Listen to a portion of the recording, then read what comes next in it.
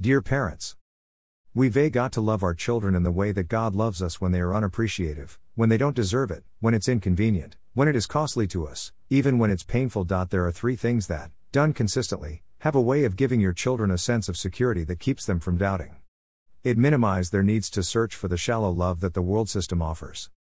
It builds an authentic love in their hearts that minister them long after we are out of the picture. It takes so much of the allure out of the counterfeit love that Satan offers them. These three things are: 1. Children feel secure when they know they are accepted as they are.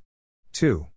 Children feel secure when they know they are affiliated with a loving and honoring family. 3. Children feel secure love when they receive regular and generous helpings of affection. Grace-Based Parenting by Tim Kimmel. In the next days we will post articles in detail about these three things, what we can do as parents for our children. Stay tuned.